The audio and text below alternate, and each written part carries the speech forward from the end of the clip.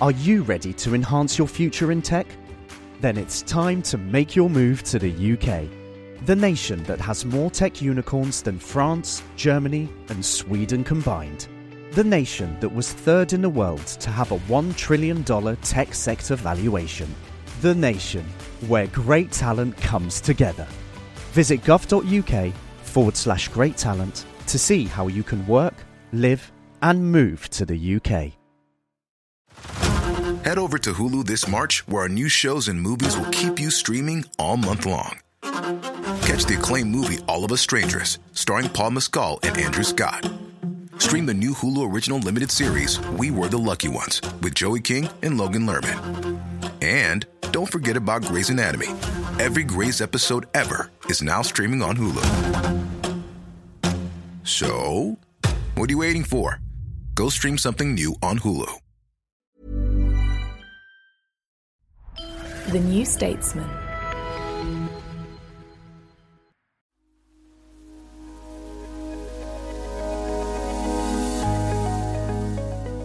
Hello, I'm Anoush. And I'm Armando. Welcome back to Westminster Reimagined, a special series on the New Statesman podcast that looks at how politics works and if it can be done better.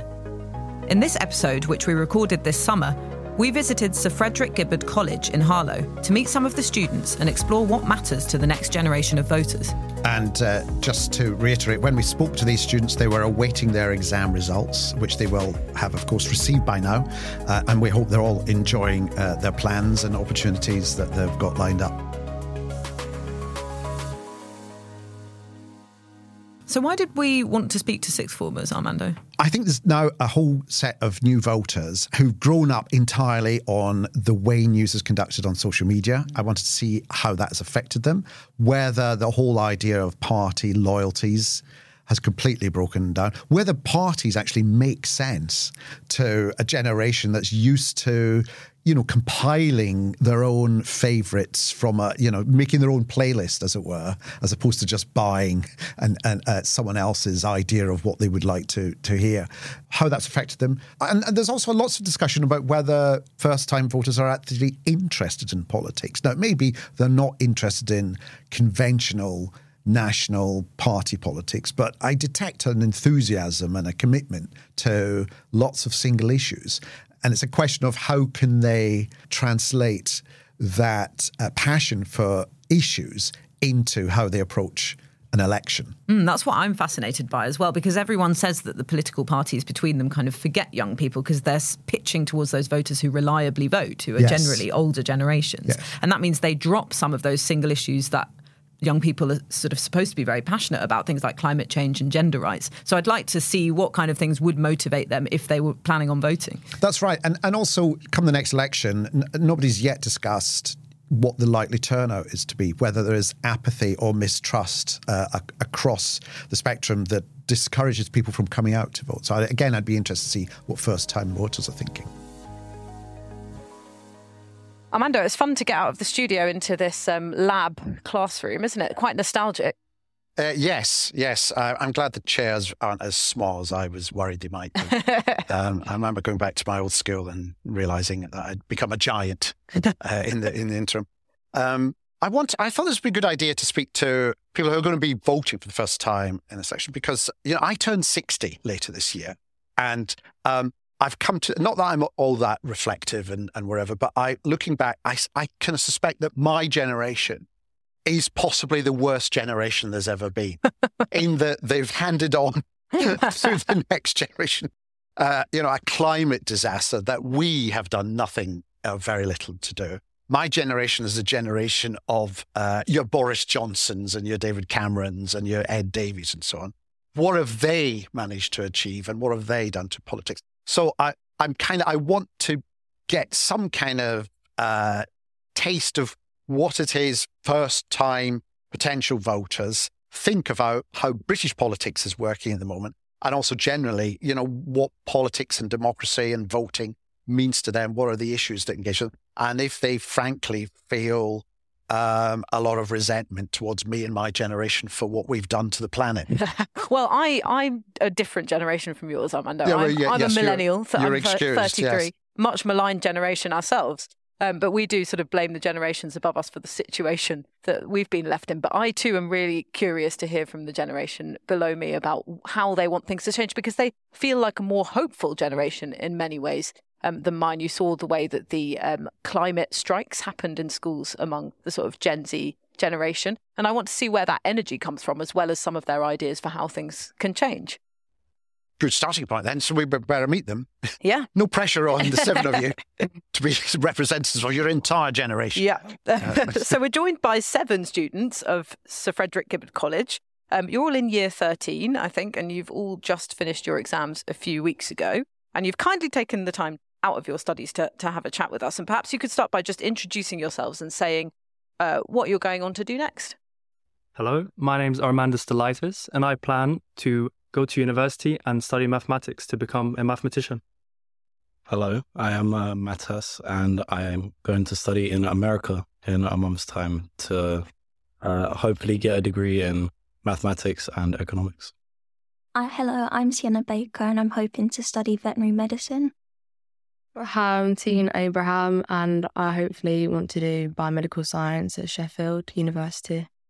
Hi, I'm Alina, and I'm looking to study classics at university. Hi, I'm Amelia, and I am going to study history at university. Hi, I'm Poppy, and I'm looking at studying history and politics at university. Thank you all. Now, you're all either 80 now or will be by the time of the next election, if we ever get to the next election. So that means you're sort of going to be first-time voters. Will you be voting? Has anyone?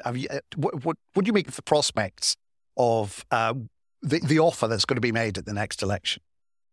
I'm going to be out of the country, so I'm not going to be able to vote. Postal votes. Maybe. I'll see what I can do. I'm always up for participating in elections and having my say and things like that. Starmer versus Sunak, Conservatives, Labour. What do you make of that choice at the moment? Well, the choice between Starmer and Sunak, it's very similar. Like they have very similar politics, and it's like if you even look about 30 years ago, there was a very clear divide between Labour and Conservative. However, now it's just they've become a lot more right-leaning, and even Labour is more centre. Does that frustrate you? What would you like to see? Yeah, it kind of does. So I would prefer a more and acknowledge. Be fair, you cannot have immediate radical change, but to have some more change. And currently in Parliament, it feels like we're going backwards.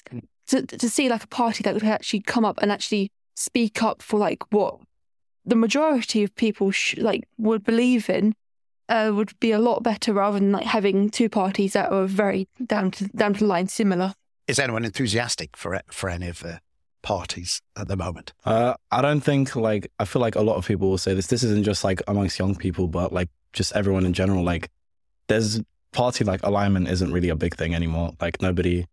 Nobody's really die hard Labour or die hard Conservative unless you're from generations past. But I think for young people to be kind of incentivized to be yes, I really care about this party in particular, they need to, like Amelia said, they need to show some want to change and to kind of flip the status quo almost, so that politics starts progressing instead of Amelia said regressing. And that's, I think, how you capture the young vote. I agree with Matas. The last time we really saw young people take up a big participation was in Corbyn's campaign, where he did the marches and the rallies, and lots of young people got behind him and helped him get elected as the next Labour leader. And we saw an incline in their membership, but since then there's not really been a party that young people have gone towards in mass numbers. It's kind of been, they lean towards Labour, but that's historically been the trend, but there's not a large gathering for one person in particular. So what kind of issues would make you feel enthusiastic about voting for Labour or the Conservatives? What kind of things would they talk about that you think, actually, that really does speak to me? I'd say a challenge to this is something more close to me, but a challenge to corporate control and things like that, because I feel at the root of a lot of different issues, there do tend to be a lot of ties to big companies and things. So for example, climate change, it's undeniable that big companies have a big part to play in, increasing carbon dioxide in the atmosphere and things like that. And especially with the Conservative Party, there hasn't been much kind of enthusiasm to change that. I mean, we saw with Liz Truss, she tried to kind of go backwards on that, and doesn't really reflect well to the people because it almost makes politics seem like it's being bought by like companies above politicians. I mean, are you so disillusioned by, what the parties would call their offer that you might be inclined not to vote or to vote for a smaller party? Or how enthusiastic are you about the idea of voting in the next election? I think it's not really like publicized, like how to vote and stuff, especially with like the younger generation. Like it's not really taught about enough. Like in America, it's taught in schools, it's through parents and stuff, but it's not very like advocated as much in England. So I think that's a big problem. A lot of young people nowadays, I know a lot of my friends themselves, they don't really know much about politics. And I feel like had I not done politics as one of my A-level subjects, I wouldn't have known absolutely anything either. I mean, I had a friend who thought that Mary Berry and Theresa May were the same person, and she's going to be voting this year, and I can't imagine what. I think Mary Berry for PM. Yeah. I think it just goes to show like the lack of education on politics. Yeah, that's something I've been kind of banging on about, because I think a lot of our politicians in Westminster just assume that, two points that came up, the politics not being taught in schools, and also what was said earlier, the idea that politicians, the idea of parties no longer appeal to voters. It's about individual policies. And I think that the generation in charge at the moment are beginning to lose sight of that, and there might be a disconnect in the next election. I also feel like we've lost a lot of trust for our governments, where they've promised stuff in the election campaigns that they have not delivered, where they have set out separate policies and they've not followed them themselves, where they've spread misinformation, and all of that together combined, it kind of feels pointless to trust in what they promise to deliver. Is there anything in particular where you really felt betrayed? Not necessarily betrayed, but I felt like the whole COVID situation was just heavily mishandled. Misinformation was spread tons and tons. A lot of information was also withheld. In the end, they were exposed to have never followed their own guidelines. Yeah. I mean, what did you make of the last 2-3 years? That's not just the Partygate, but, leadership crisis after leadership crisis. We've had a lot of prime ministers. A lot of prime ministers. Yeah. And also, bizarre things like we've had 10 education ministers in 10 years. If a school had a principal every year for 10 years, that school would probably be closed, wouldn't it, really? And yet somehow, I go back to my terribly guilty generation. We are gifting you this mess. What do you make of that? How can we restore trust in what's going on in politics? I'd say in the last few years, of course, since like 2010, the Conservatives have been in charge, and over the years, like the trust in them in particular has like pretty much disappeared amongst everyone, amongst like Conservative voters and amongst everyone else. So I think in the next general election, I think we will see a Labour victory. And I think by not getting rid of Conservatives like in the next election, but like by moving to a different party whilst the policies might be different, like the image is different, it may help restore that trust like slowly. And at that point, it's kind of up to Starmer and up to Labour themselves, like to kind of build upon that. Because, I mean, right now, I don't know anyone who would be very happy to vote Conservative, and everyone's like leaning towards Labour. But how enthusiastic is that lean towards, because I'm detecting among some of you a kind of worry that actually what Starmer might be proposing is so safe and appealing to the centre and unradical, as it were, that I detect a kind of worry about that among some of you. I think adding on to like what Matas was saying, the Conservative Party are going to see a new set of MPs coming through into the top ranks. I think the Conservative Party in the next general election will also look different as to who's standing and representing them. So I think that in some ways can help them restore trust by having new individuals at the face of the party. Oh, well, that's really interesting, because I wanted to ask about would it make a difference to you all and how you feel about our politics if you saw some different kinds of people in those positions of power? So you say a new generation, perhaps you mean a younger generation, or perhaps with people with different professional backgrounds or even different backgrounds in terms of their heritage. Would that make a difference, do you think? As a mathematician, I'm all about results. So for me, it's just to promise something and then to be able to deliver it, to inform the people of what's going on, keep them up to date, and just deliver what they said they were going to do. I think a lot of people do vote based on balance now, where they look at who's the leader of the party and the policies. It's not necessarily also like their local MP and who's representing them on a local level. We don't necessarily look at the name of the MP or what they stand for as an individual. We'll look at the party in the bigger picture. So I think it comes from the head of the party, how they can change the result and what people think towards them. And that's been true for a while. I mean, I think most people vote that way. There's an undue, even though we say it's not a presidential system, it's a parliamentary system. We put a lot of prominence on whoever's leading that party because ultimately they're going to be the one taking the big decisions. One thing I'm interested in, though, is how you get your news and your information about the politics and the parties and the personalities. Where do you feel you're getting the full picture, or how do you explore the media and get through it?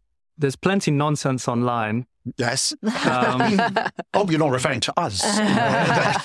Of course not. But also, recently at least, it feels like it's hard to even trust the mainstream media. So nowadays, you'll receive a bit of information and you'll really have to just pick it apart, do your research, and try to come to understand to what you're being told. So how do you do that? How do you do the research? Well, personally, I will look up what they're saying because, sometimes they'll say something completely outlandish and I'll look up what they're saying. I'll make my own opinions rather than just believing what something online says.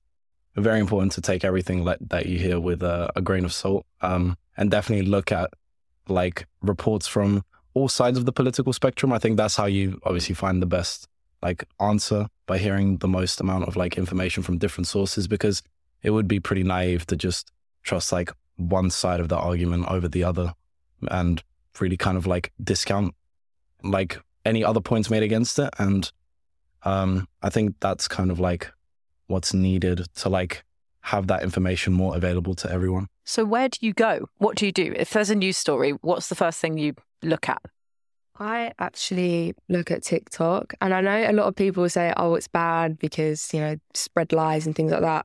But there's so many different sources that you kind of take it all in and you can make up your own mind. And then there's also newspapers that have their own TikTok accounts and post things on there. So I think that's quite important.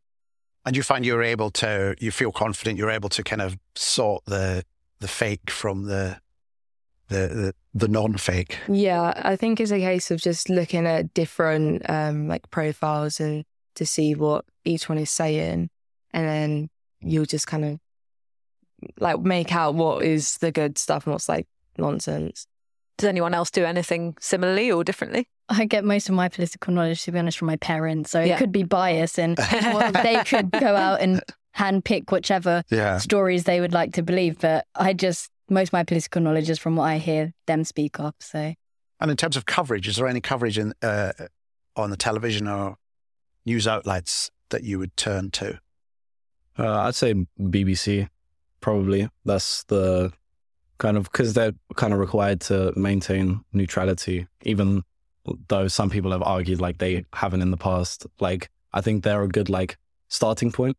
And then from there, do your own research, look into different sources and things like that. And how do you feel about, the GB News now has programs fronted by MPs and politicians, and more politicians are deciding to do their own media, as it were, and bypass things like the BBC and so on. Are you aware of that? Are you able to spot when they're avoiding the question and when they're opening themselves to scrutiny? When we did our work experience with New Statesman, we got to go and watch PMQs, and it's interesting to see how they avoid the questions, because often they'll answer a question by talking around the topic. Or so when it was Partygate, and Johnson would talk around the topic, but he wouldn't directly answer some of the questions Starmer posed to him. And so I think politicians have got their own way of getting around questions without being called out, because they can talk around the topic. But I think they face harsh scrutiny because they don't have to answer it directly because of the environment they're in.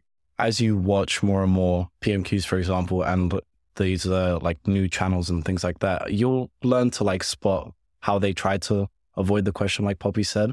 I think that the danger from like these kind of insular sort of like networks is that it can often create like echo chambers for like the viewers. So people would, just stick to that one channel and only listen to like what their MP says, because they think like that they can be like 100% trusted.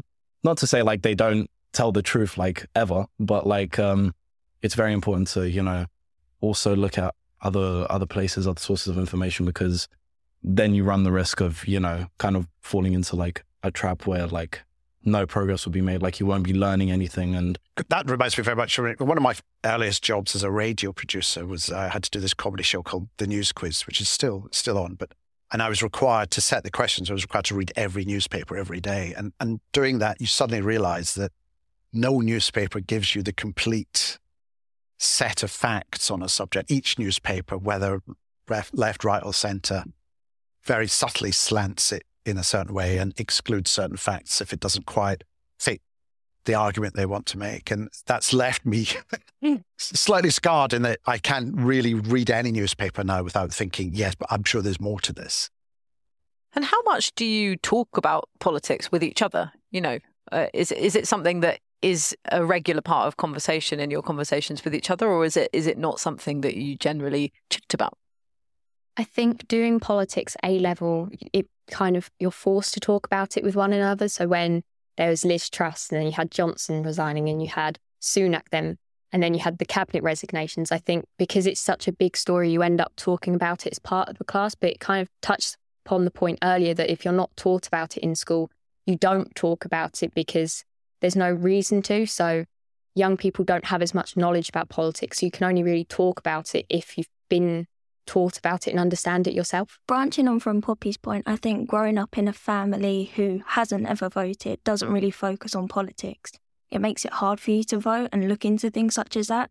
So if I want to find any information about politics, I have to seek it out myself and like take it with a pinch of salt, like Matas said, because it's so like hidden and kind of manipulated in an opinion. So I have to kind of filter it out, find my own source, find my opinion in what I believe in with the politics. And is that what you do? Yeah, that's what I do when I find something I'm interested in and I actually want to find out about it. Because talking to my family, it's very hard to actually get anything from them. Would that be like individual issues, or are you looking at the parties, or what is it that interests you? What are the fields that you start kind of exploring?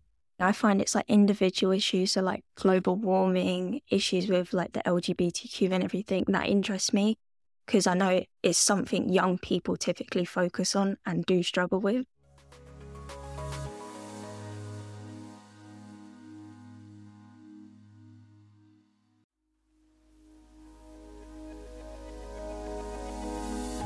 The suggestion that more politics should be taught in schools. What would you like to see? I think it's just the basics, like what a manifesto actually is. If you ask the ordinary young person, some of them won't know what that even is. They won't know where to find it, and even how to register to vote and where their nearest voting station is. A lot of people our age won't know that. So I think it's just teaching the basics first so that people can even get like their foot into politics. Kind of similar to what Poppy said. The way that like subjects like maths and English are taught, I think politics should be like taught just the same. I mean, there's classes like citizenship, but they're not really like widespread amongst every school. And like me personally, I didn't have the chance to take politics until A-level. So I went my whole secondary school and like primary school even, like without knowing like anything about politics, without knowing how to vote, without knowing what a manifesto is, without any of that knowledge. And I kind of came into the classroom and I was pretty much starting at ground zero. Like it was, it made it obviously the A-level a bit more difficult, but it's not just that. It's more like it has a knock-on effect to the people that don't do it, because they won't know how to, handle like an election, who to vote for, what sources to listen to, things like that. What about the idea that has been floated recently? I don't know if they're taking it up, but it was floated that voting should be open to 16 and 17-year-olds. I think perhaps if we were educated properly on the issue, then maybe that could be something that could be opened up. But right now, with our current general lack of political knowledge, I don't think that would be the best idea. I think that's right. I think a lot of politicians just assume you know what they're talking about. Like, what does growth mean? What's a manifesto? And how parties work and how the electoral system works. And my worry has always been that they've discounted the youth vote. They've either taken it for granted or else they've discounted it and concentrating on the older vote, because older people tend to go out and vote. And therefore we're having a whole generation slightly disconnected from what is being discussed and the decisions being made. And then there's a vacuum, and where there's a vacuum, horrible things can start happening. I definitely agree with that. I feel like there's no urgency to get young people on board from the government and just generally older people. I feel like there's a very severe lack of urgency there. Yes, and if you were living in Wales or Scotland, you would be allowed to vote in those elections for the Scottish Parliament and the Welsh Assembly. Yeah, and the independence referendum. And the independence referendum also opened up to 16 and 17-year-olds. So it does feel like there is a bit of a disconnect. People your age, or the ages that you were recently, are being left behind from the general elections, which are the big elections. If young people had more of a say in our politics, like we're talking about now, if you got votes at a younger age, if you had more of a say over what the parties were offering, how could it change the country for the better? Why do you think we need young people to be involved more in the process? I definitely think we see the rise of third parties more. They definitely get more popularity.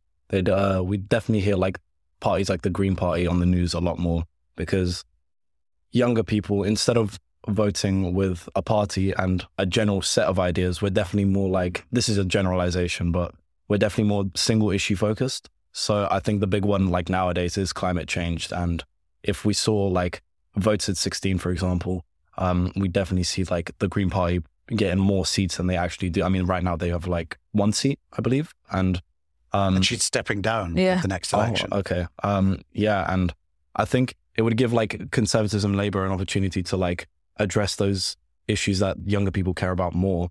And I think we'd see probably a positive change in the country as a whole. But of course, opening up, making it more proportional, you would get single issue parties like the Green Party being prominent, but also, on the right, UKIP and so on. So that's something that would be a consequence of that kind of change. Is that something that you would be able to deal with, accept? I assume that's part of the process? Because a lot of their popularity was centered around Brexit. And now that Brexit has come and gone, they've, lost their popularity. I think it would be very easy to deal with and spot out the radical from the kind of, well-meaning sort of. Because the Green Party, I think the climate change is an issue that's going to extend far beyond our generation even. And Brexit, obviously long-term effects will be seen, but they are more kind of contained.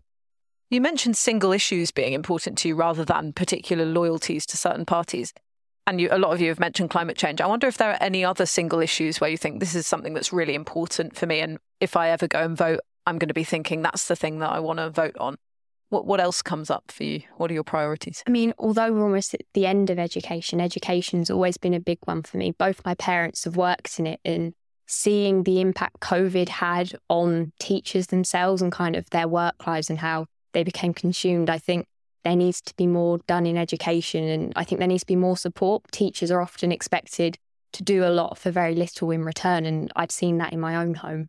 And it takes over their lives and their weekends, and people say they do the school day and they get the school holidays, but that's not the case. And what about the kind of conversation that's going on in higher education at the moment, which is being able to discuss people with alternative views to your own and allowing people who may have unpopular things to say on subjects to allow them the opportunity to express themselves and then be debated and be challenged?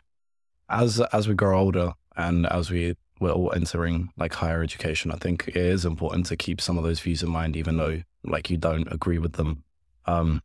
Because a part of the learning process is, debating and discussing different points of view. And I think it wouldn't be right to, just because their views are now unpopular amongst our generation, to completely throw them away and not listen to them at all. Because by doing that, we're kind of contributing to that divide as well. Because if we completely denounce everything that this one person says and their views align with like the older generation, then the divide just, grows bigger. And like at that point, it's less about like the political system and it's down to us as, people to kind of fix that.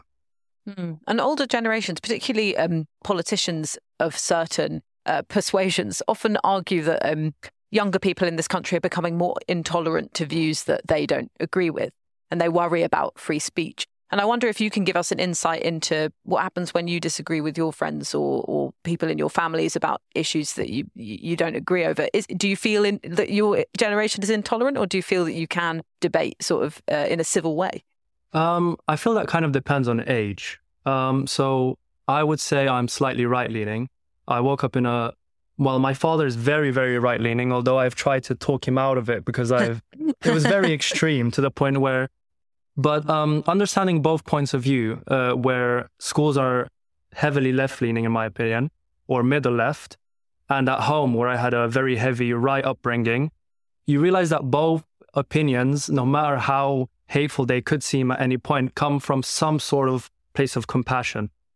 For example, apart from obviously the very heavy right, Nazism and all that, the right believe in protecting children and individuality, and then the left are very compassionate towards the minorities. And, both of them come from a point of compassion, but we tend to rip each other's throats apart about certain things. And so when I was growing up in my right-leaning family, I held a lot of right-leaning views. And in secondary school, I would get absolutely slaughtered on some of those views. And I would get called some of the worst names ever. But, when you pay attention to both sides, now I would say I'm quiet middle with a right lean slightly. But yeah, I just understand from seeing both points of view that both points come from compassion.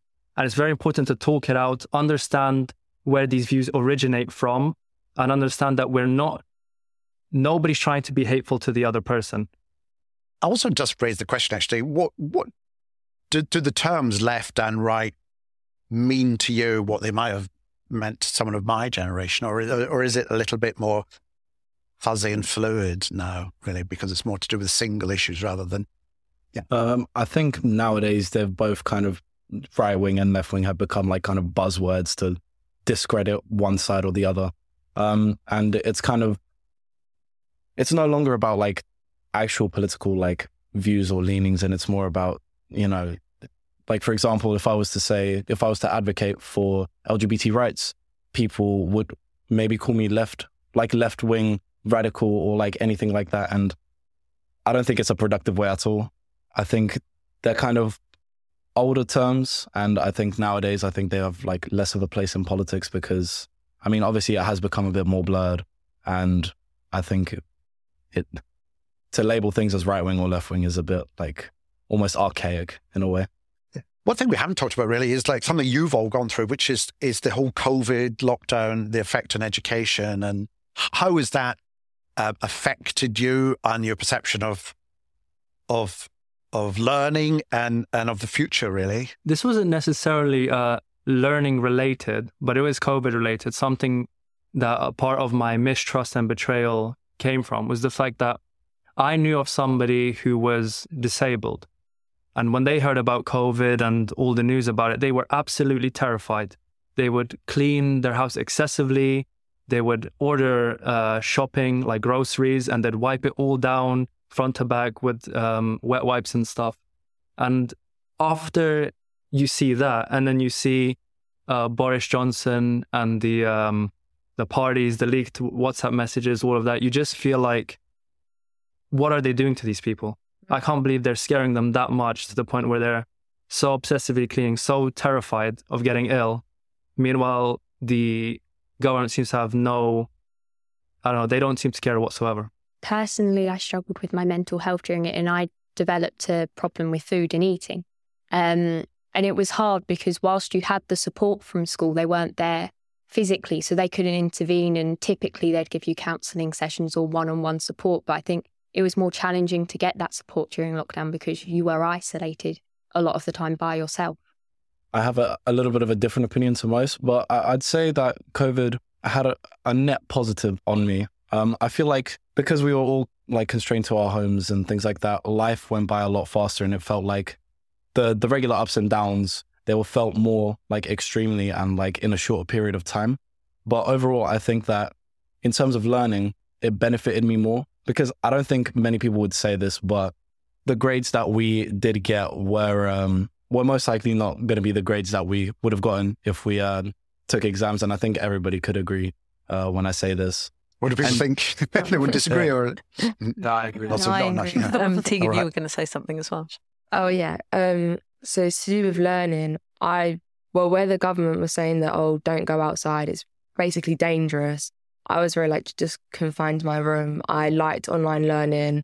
I actually wanted to do like an online college where it was just purely everything was online, didn't have to go out. But at the same time, online learning, I think it was a lot better for me, but then it wasn't, because I do prefer one-to-one kind of learning like in person. But it also helped my confidence because I was able to ask questions online, whereas I wouldn't do that in lesson. Once we all did come back to school, everybody was a little bit more distant. I mean, there was excitement within I'd say the first week or so, to be back, to be seeing each other again. But in the long term, I think it has definitely impacted our ability to, connect with other people almost, because we were locked away. Well, not locked away, but sorry, let me rephrase. It was called a lockdown. So we were in lockdown for a while, yeah. And it did, especially in the classroom, the people that we talked to in the classrooms, we wouldn't talk to outside of school because of the lockdown. And when we came back, I think I just noticed personally the distance between all of us, and it kind of made talking to people just generally more difficult and things like that. Lockdown actually kind of changed my opinion on school as a whole, because prior to lockdown, nobody really liked school, right? Going to school. Nobody really liked it. You can see your teacher wincing in the background there. But no, when during the lockdown, when we had online learning, I felt myself just way more lazy than usual. You'd have the comfort of your own house, comfort of your own clothes. And I don't know, I wasn't as productive as I could have been. And I just realized the importance of going to school, dressing up formally, getting all your work in order. It just changed my opinion on the importance of actually going outside, going to an institution, sitting down with a teacher in front of a whiteboard. It changed my whole opinion. And as a result, A-levels were a lot more fun for me. And I felt like it felt significant to miss a day of school. I think we've come to the end, unless anyone has anything. We do have a few politicians who do listen to our podcast. Yes. So if there's anything that you want to say to them, then do get that in the last few minutes.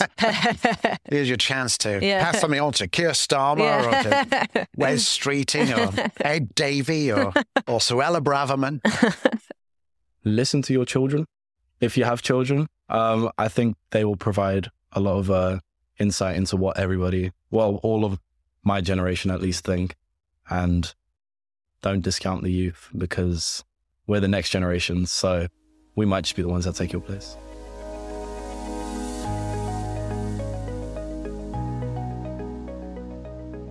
So what did you make of that? First of all, I was really cheered because they all seemed actually quite smart about how they want to access information, how they get their news. It's interesting that although they say they get a lot of it from TikTok, they're aware of the shortcomings and the pitfalls of that.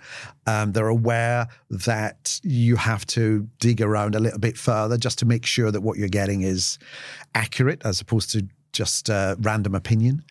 That's interesting. What is concerning, obviously, is the general mistrust of the political class, I suppose, and how we do that. I mean, it was interesting talking about how little politics itself, or how, constitutional politics and how Westminster and national and local politics is actually taught in schools. I suppose the British equivalent of, they call it civics in America. Yeah. Yeah, I thought what I thought was interesting is that they didn't feel like there was a very clear difference between Rishi Sunak and Keir Starmer, Labour and Conservative. And I thought that actually is less of a young people view and more of a general view that I hear a lot when I go around the country reporting and hearing from voters of all ages. So it's interesting perhaps that disillusionment, isn't unique to younger people. They're not sort of uniquely disengaged from politics. It's that this is the reality that has made people it's an assessment, isn't it? I mean, I'd be interested if it had been 2 or 3 years earlier, whether they noticed a difference between, Corbyn and Johnson or May and Miliband and so on. So that's interesting. And I think, I was cheered by the fact that I think there is a political astuteness around, but it's also, there's also frustration is how they apply that urge to get involved, whether they can apply it to getting involved in national democracy. My point that I keep on making is if we don't get out and vote, then, the worst can happen if we let it. Yeah, exactly. And it was a bit sad because I think climate change was the issue that they raised the most, wasn't it, in terms of what would motivate them to vote or what they were interested in politically. And you've seen Labour sort of U-turn or water down some of its commitment to that 28 billion investment. And then, of course, on the Conservative side, even more extreme, rowing back on those targets for net zero as well. So, you're looking at this as one of those young people who weren't uniquely Labour, were they? No. And you're looking at both of the main parties that might be in power when the general election rolls around and you think, who is actually representing the one issue that means so much to me? And also, I think it's sad to hear that the prospect of a place at university has to also factor in cost implications and whether people can afford it. The idea that more and more students are now commuting to university and their college places from home and feel that they can't make that. I grew up at a time, as I think I said to them, I was the last of the generation where it was free from start to finish, so it didn't come out of university with an enormous bill to pay off. But that idea that you go, it's a way of leaving home and experiencing life and other people and other voices and opinions that you wouldn't have at home.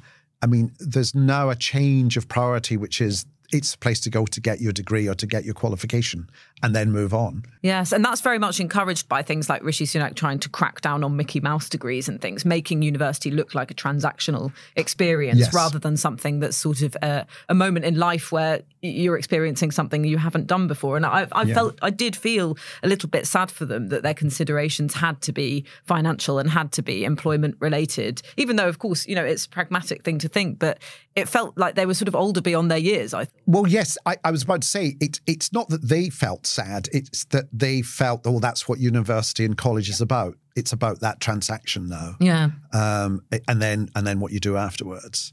And I think that is a quite a significant cultural shift over the last 4 or 5 years. And they've worked so hard to get those places, and many of them wouldn't necessarily be from backgrounds where they might get into some of those institutions that they got into. So you feel so proud of them, but at the same time concerned about what the cost of living crisis means for younger people.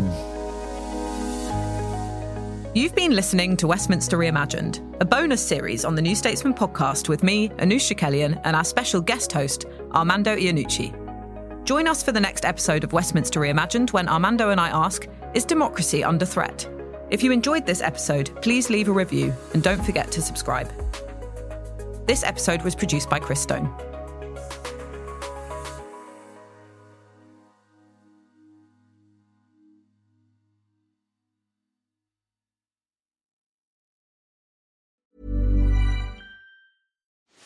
Are you ready to enhance your future in tech? Then it's time to make your move to the UK, the nation that has more tech unicorns than France, Germany, and Sweden combined. The nation that was third in the world to have a $1 trillion tech sector valuation. The nation where great talent comes together. Visit gov.uk/great talent to see how you can work, live, and move to the UK.